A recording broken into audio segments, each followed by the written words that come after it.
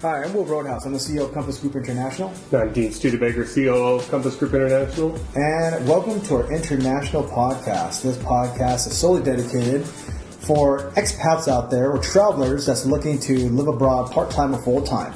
And today we're doing a podcast which is going to be a 2017, actually Q2 2017 updates for millennials and really anyone in between there that's looking to live part-time abroad, work abroad, whatever it may be. We're going to talk about what are some of the countries that we like, what are some countries we don't like for you guys for opportunities and to live, and some suggestions. So the first thing is, I'll go, then Dean will go, is for Latin America, everything has been pretty much the same. I mean, you hear our podcast, we talk about Costa Rica a lot. There's a reason why we talk about Costa Rica a lot, is because it truly is the best place not just to live, and also its proximity to North America, but it also has the highest amount of opportunities for someone that's yourself, like a millennial or a Gen Xer. And for baby boomers, it's a great place because the healthcare is excellent and the cost of living is still low.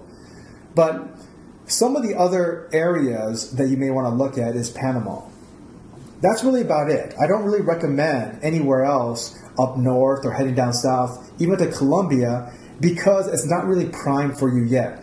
You're seeing more and more articles talking about Colombia. Yes, Colombia has one of the top, least expensive healthcares in the world, but the problem is that it still hasn't really opened up to opportunities for a millennial like yourself. So the one thing is, as a millennial, what are some of the things you're looking for? You're looking for geographical area, location, so you can explore other countries. So Costa Rica is a great hub, smack right in the middle. You go up north, Nicaragua, Guatemala, Honduras, go down south, Panama, Belize, across the way, go down to South America. It's a very great geographical location. But the main thing is that living in a place like San Jose, we don't recommend, or I certainly don't recommend living at the beach. Make your base in San Jose. Cost of living is still somewhat low, but you also have other opportunities as a teacher or working for big corporations. Some of the big corporations like Microsoft, Intel, Bank of America are located there. You can get jobs there. You can get a work permit.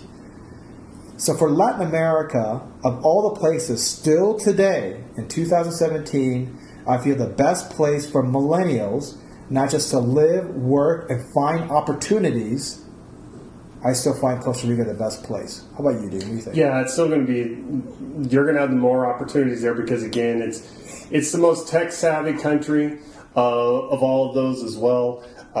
So you have an infrastructure put in place as far as your technological infrastructures in place between just having Wi-Fi and all that stuff available to you if you want to even have a home-based business and things like that.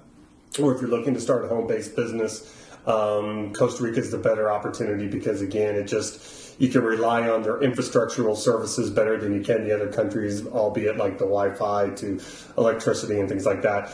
You can count on it more. And again, like Will said, the cost of living is still fairly reasonable, as definitely compared to big cities in the United States it is.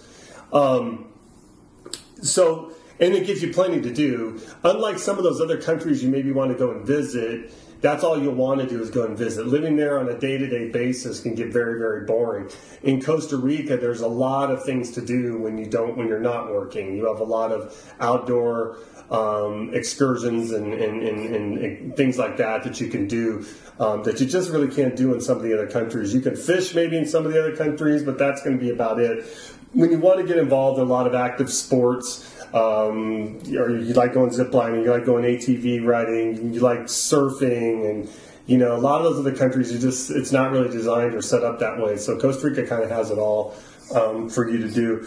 So without a doubt, and then again, like Will was saying, you're in a central location, but you're also fairly easy from Costa Rica to go and travel to countries like Antigua, Aruba. You can go into the parts of to Roatan's not too far away. You can go to parts of especially the western